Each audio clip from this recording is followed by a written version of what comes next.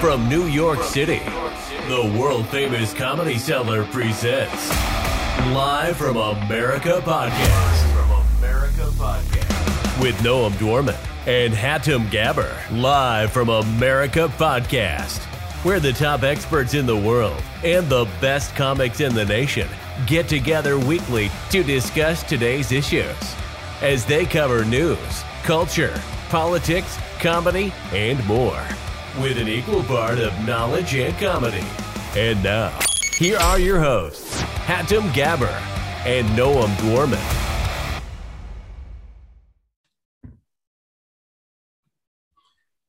Okay, welcome to Live from America Podcast. This is Hatem, alongside me, Noam Dworman, owner of the Comedy Cellar.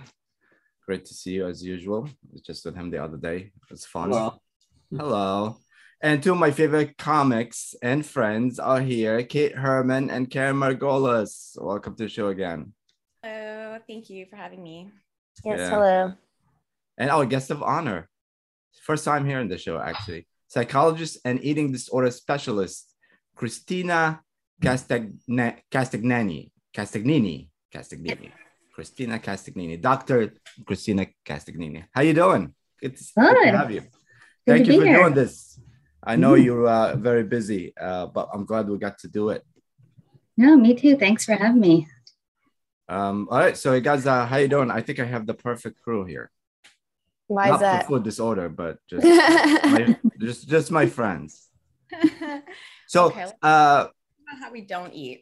I know. Last time I was on this, I found out I was human trafficked, so I'm a little nervous for today's episode. Oh, you were, yeah. I was almost human trafficked. Not to derail this conversation, but several times. It's not a competition, Karen. Damn it. No, but she wins. No. Were you really almost human trafficked?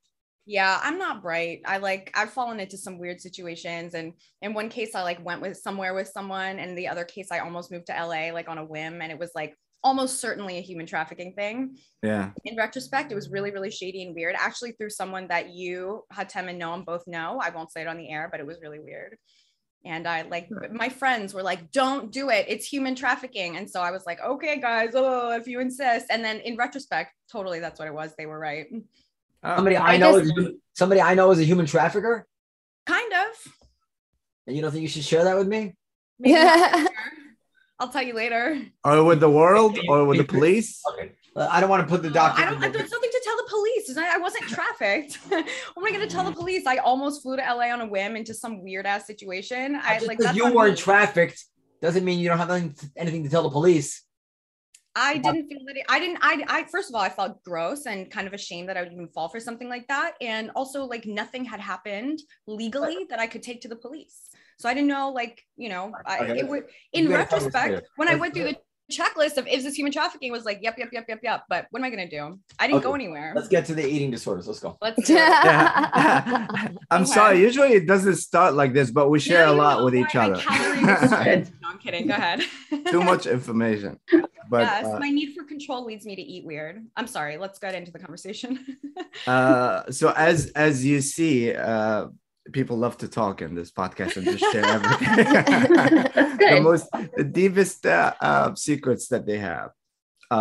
So I have one question about psychology, and then I want to move to food disorder, unless anybody else want to talk. Is about what's going on right now, with Ukraine and COVID before that, and then this, and then and I don't know. For me, when I go through a lot of bad stuff, which I have, I'm just numb. I don't feel anything anymore. Nothing changed. So, what's your take on that? And what's your advice to people to deal with this?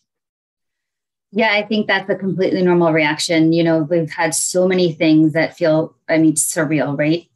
You get to a point where it's what more can be going on, where you just feel like I can't control this. And we can't, there's so many people in power above us that are making big decisions that are affecting all of our lives. And I don't know about the rest of you, but it's at some point it almost feels like, what control do we have on a daily basis to make these big decisions? You're watching the pandemic happen. You're being told what to do, stay in your home, get a vaccine, do this, do that. And now it's what control do you have over the war? And I know a lot of people I've been talking to are saying, you know, what impact is this going to have on us again financially? What is this going to do to gas prices? What is this going to do? You know, they just feel kind of helpless. And so you hear these things and it just, you know, at some point you do get kind of numb to it. Just like, you know, in the past, before the pandemic, people were kind of getting numb to, you know, school shootings. You'd hear it on the news. And at first, I think it was shocking. But the more you started hearing about shootings, it just, you do get kind of numb to things because you kind of have to. Because you feel like, what can I do? I feel like there's also like an opposite effect where there's like an obsession with whatever's going wrong for a while, like this deep obsession, like everyone's so wrapped up in Ukraine. I'm not saying they shouldn't be, it's like, you know, a huge deal, but it's almost like a fetishization. Like I know I'm guilty. Like I've spent all my free time over the last several days just reading and watching about Ukraine stuff. And yeah, I feel terrible for the people and, you know, it's like been heart-wrenching, but also I just want to know, like, I want to know the salacious details, you know, it's like the latest drama that's going on in the world. Karen, can you turn up your mic a little bit? Me? Yeah. Sure. Yeah, we didn't hear anything you said. Just Really? kidding. Just No, kidding. we heard it. What a nightmare for you. No, but now there's I mean, for me, I don't know. There's some people like you know, scared. Probably the younger generation, kids and stuff like that, are scared of like nuclear war and stuff like. But I don't think we have. I don't think it's as real as it was back in the day when it first came out. You know, The threat of nuclear war. what the threat? You mean the threat of nuclear war? Yeah. Why do you think that? It still freaks me out. I mean, I think that's a big deal. I'm not trying to get nuked. It still Really? feels like a big deal. Yeah. He's I think so- that's the one thing that you can do absolutely nothing about. But we're not dealing with someone we're dealing with someone who's behaving in a way that's a departure from the way he's behaved before, even though he's like launched these invasions or whatever. This is like a new thing. This is this is on a new level. So I don't think that we can necessarily predict with as much accuracy as we could before what he's going to do next. What would you diagnose Putin with? Not allowed. What's his mental disorder? That's like a HIPAA violation. Have my thoughts, have my ideas and thoughts. I won't get myself in trouble, but I mean, Give us guy, one. you know, I mean, just working narcissism, diagnosis, right? narcissist, right? I mean, this guy's not listening to anybody, and you know, like I said, I think he's people in his own country are protesting, and he's putting them in jail. He's, you know, not listening, and it's completely. It doesn't make a lot of sense. People even started asking, like, why are we even going to war? It didn't make a lot of sense, except for the fact that he wants to dominate, you know, and put together. I guess he wants to just recreate the map, right? For what reason, I'm not sure, but Yeah. Maybe All right, he- so let's light up the mood and talk about food sorry. disorder. right. Yeah, So, what exactly is food disorder? Because a lot of people have the feel it's, you know, the word diet. We use the word diet, you know, and then you know, when I first think of food disorder, I feel like somebody's not eating, but it could be also somebody eating a lot, right? So, what is exactly food disorder? But I think that's the confusion. So on the surface, it looks like it's about food. And I always say to people, it's about the food, but it's not about the food at all. And it may start out with somebody taking on a diet like myself. I'm recovered from an eating disorder. And certainly it did start with me wanting to take on a diet, and it just warped into something else. It's really about control. And I think that's why we saw so many people during the pandemic have an increase in disordered eating or eating disorders, is because they felt so out of control. And, you know, people are stuck at home. And one of the things they really could control was their food intake, whether it's eating less or eating more or whatever they were doing. Because it's when you take on a diet, you know, people can do that. And then a lot of times people go off and then they don't think about it again. When you have an eating disorder, it goes way beyond that. All of a sudden they feel really in control, and it starts to consume your life. And so people who have eating disorders, it's all consuming. It's these daily rituals and routines you have to follow. If you don't, you have complete anxiety. It's, you know, I'll ask people, well, how much of your day is spent thinking about food or exercise, your body image? And it's like 80, 90%. It's just everything. They will skip sleep just to make it to the gym, or they will not go to parties because the food that they have to eat or not eat or whatever won't be there. Or, they go on vacation and they will only go to hotels that have gyms and to make sure they work out. Or, it's just all encompassing. There's just so much to it, and each individual has their own set of rules and rituals, but it's very, it gets to a point where it becomes their everything over and beyond relationships with people. If they have categories, like maybe you and I will say, something like, I'll eat this food or that food, but to them, they have like good foods and bad foods. And if they eat the good food, they now become good. If they eat their bad food, they feel bad. They have this emotional connection and tied to food that's over and beyond what other people would have. They start, I call it negotiating with their eating disorder. So like if they work out X amount of time, they can earn their food later on. If they don't get to eat later on. So it's constant negotiating with their eating disorder. They do lots of body checking, say like body checking can be like constantly weighing themselves. If they go up like 0.4 pounds, then they have to punish themselves and go through all these rituals. If they go down 0.4 pounds, they have a great day, their mood's up, then they can allow themselves to eat. But they might go through that like 10 times a day. Body checking can be like looking in every reflective mirror or every reflective surface. It can be like, anything. Body checking can be comparing themselves to other people they walk past, or, with social media, looking at all of the images of other people on social media and comparing themselves, which, that's not a great thing right now with all the filters. Yeah. Well, that's another question that I have was the social media and impact. Because what is the perfect body? What is people cannot see me full body, but this is it. Right. But in general, like what is the perfect body to everybody? It's Kim Kardashian's body. We all know the answer.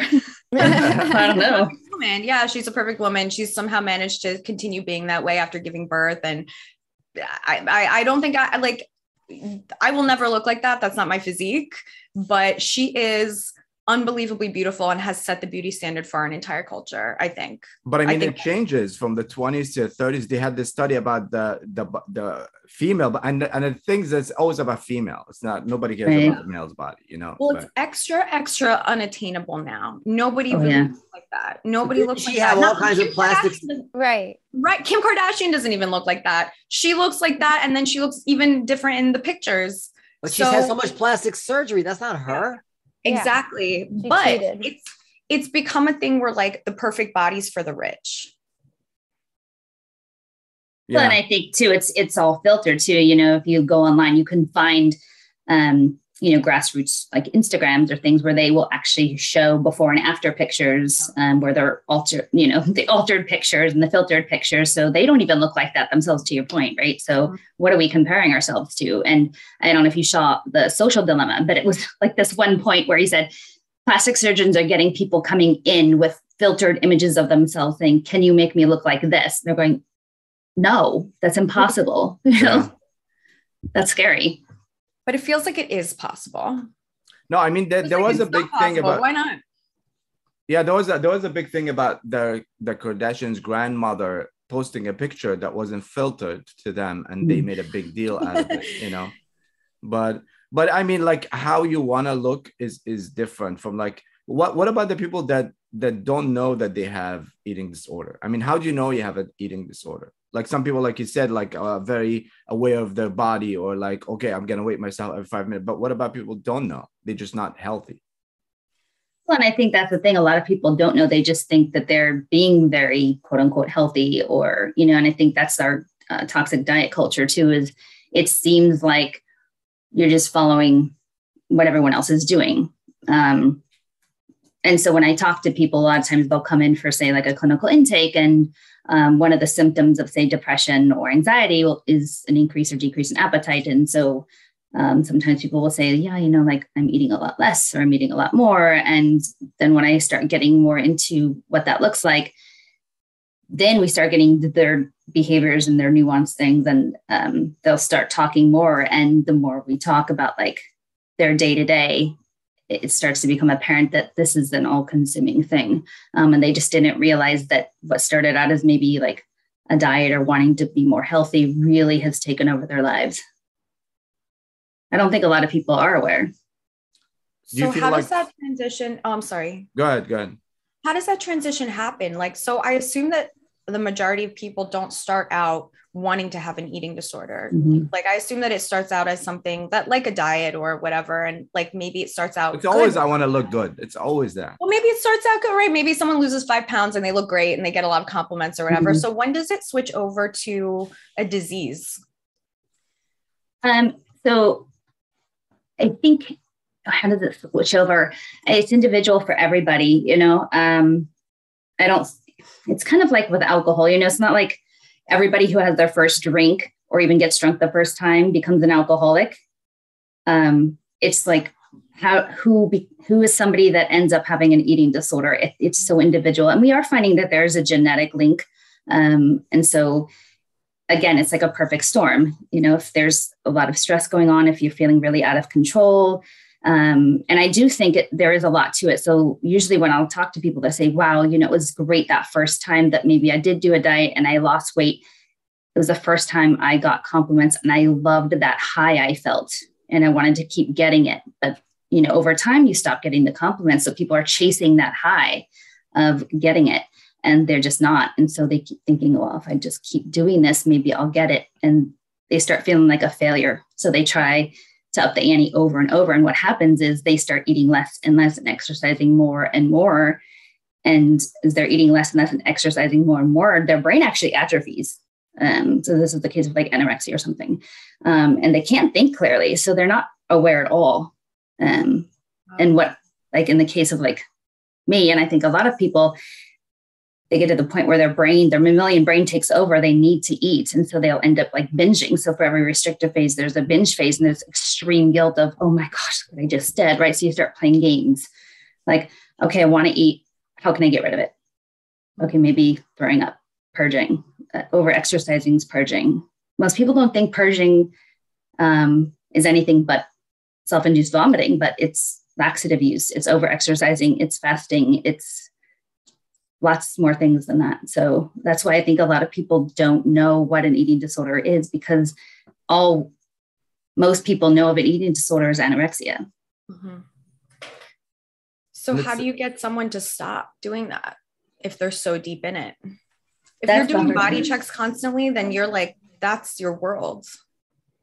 Well, it's getting people off of social media. It's having the awareness. Well, first of all, if somebody is so deprived of nutrition, we need to get them assessed to see how deep into it is. So it's a team approach. We need to get them in to see a physician to see what's going on physiologically. And then if they are at risk, we need to get them to a higher level of care. They may need to go to residential and live somewhere for 3, 6, 9 months to get medically stable. Once that happens, they need to get on a meal plan with a nutritionist. And so usually what I work with, I'm an outpatient. I don't do residential, but there's a nutritionist on board, medical doctor doing medical checks. Sometimes it's psychiatrist for medication, and then me doing therapy. So it's all encompassing, because eating disorders are the deadliest mental illness of all. So these aren't things that we take lightly. So it's really a matter of like working all the systems. Mm-hmm. Do you feel like different cultures, different states have more eating disorder than others? I think so. You know, I haven't lived in I lived in Hawaii for a while, but it's been a while. It's been like 20 years.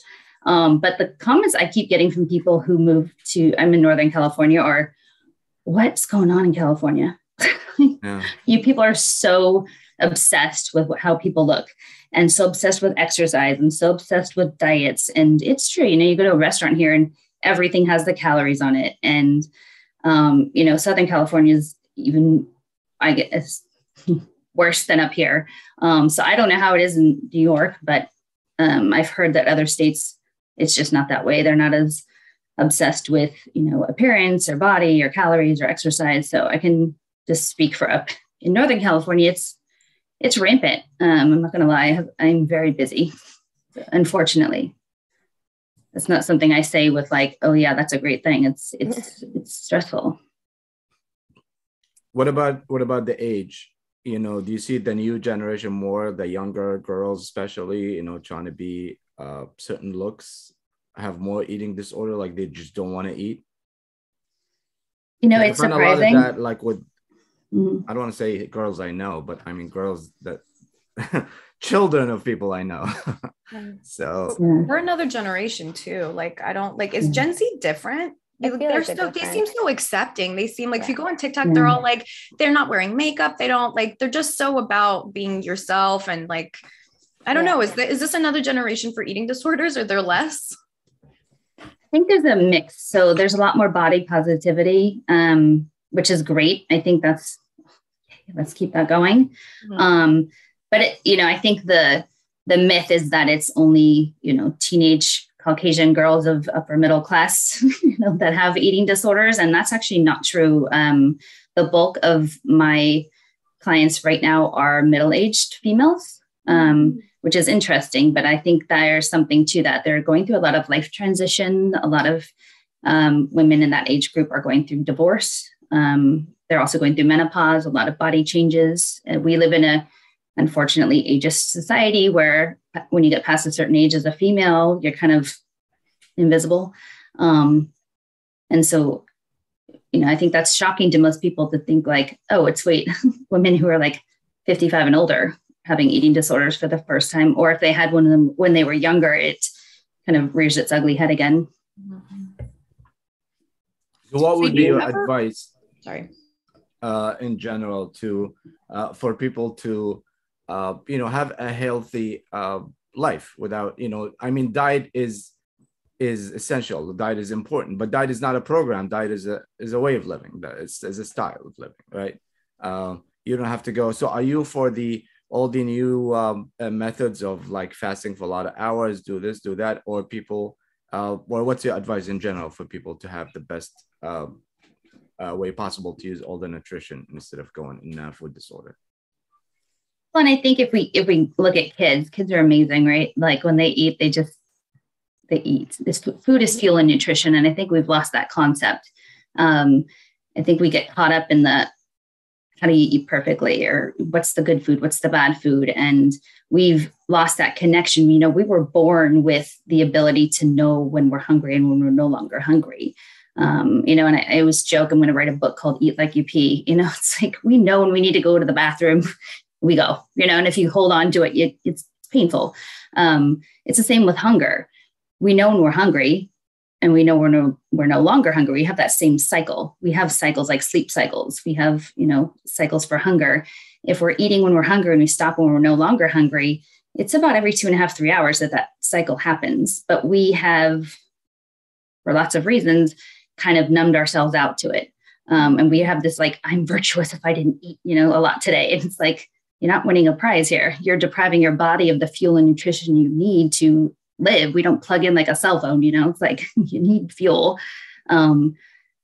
We fuel up our cars better than we fuel up our own bodies, which is a sad thing. And we're, people are functioning with like nothing. They go hours and hours working and they don't eat. And I don't know how people are thinking, but it's a sad state. We need the nutrition to keep our bodies like functioning and without illness and, just to stay alive. And, I think a lot of it starts in like when we start school and kindergarten, suddenly we have to shut that down and say, oh, I'm not hungry, because the bell's telling us when we get to eat again. Right.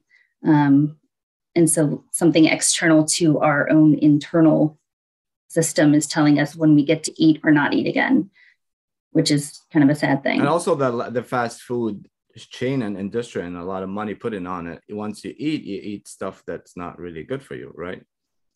Well, I don't even think it's a matter of not good for you. I think, some of these companies have been known to put in like chemicals that, bypass the hunger signal. And you get like, what was it?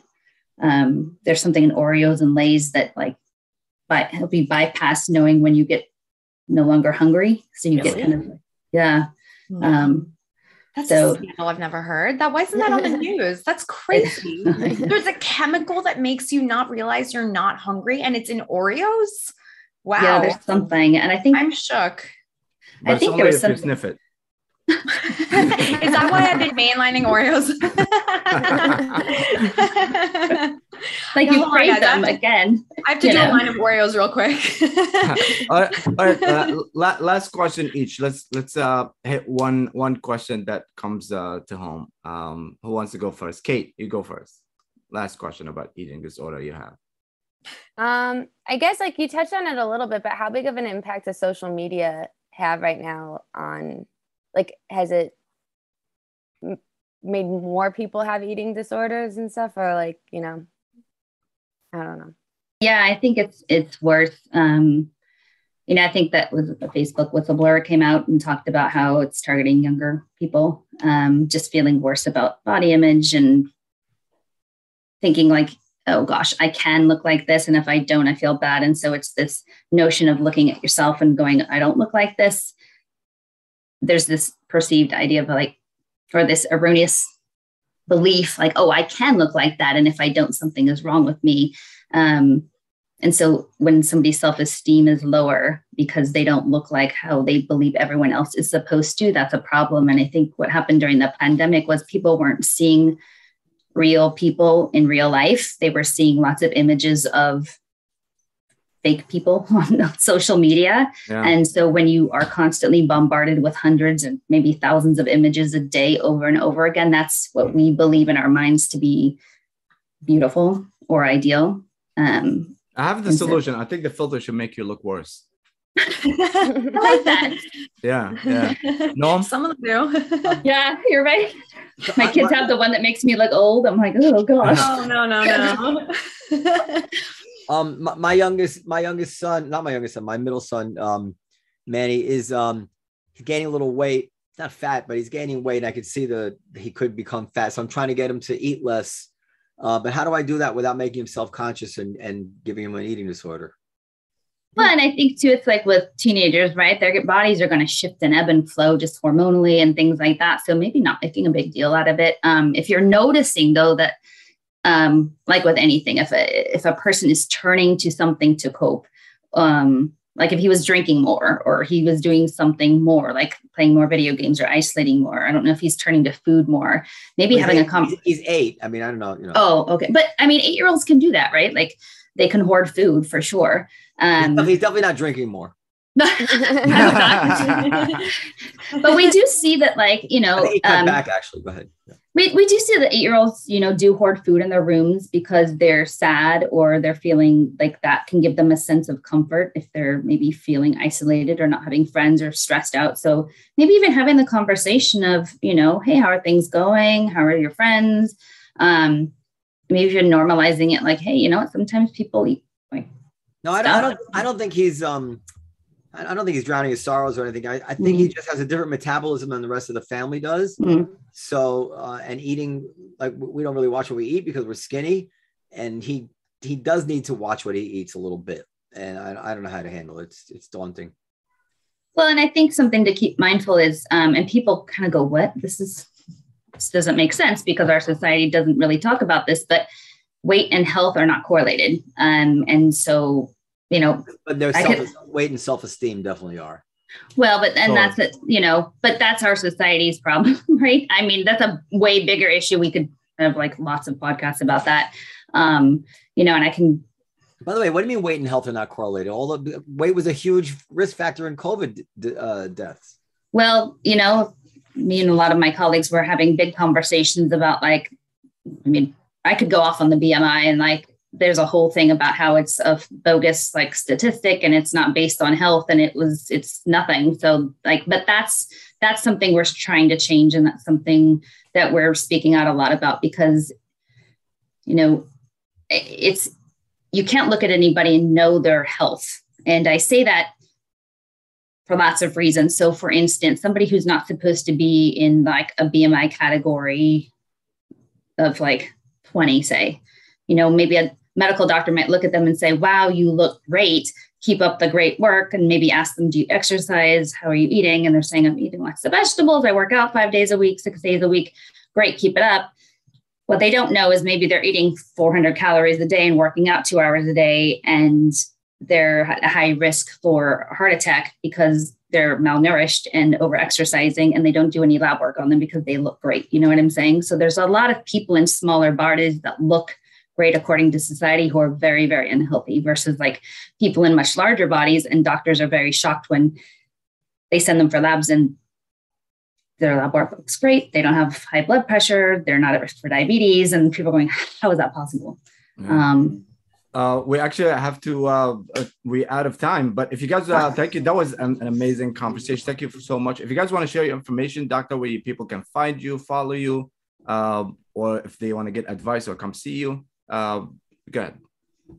I have a podcast. It's Behind the Bite podcast. And that's also, I have a website with that. It's behindthebitepodcast.com. You can email me. I have an Instagram, which is Behind the Bite. And yeah, just feel free to DM me or email me with any questions. And we'll have the link in the description here so they can go and listen to the podcast. Karen? You can find me everywhere. Karen Margolis, KerenMargolis. Come say hi. Check out my podcast, Two Black Guys with Credit, and the soon to be coming back Race Wars podcast. There you go. Kate? You can find me on Instagram at Scotch the Cat. Scotch the Cat. All right. Well, guys, thank you so much. And watch what you eat and go see Dr. Christina. And I thank you so much for your time and being here. Thank you. Have a good one. Thanks, thank you. Take care. Bye. Bye.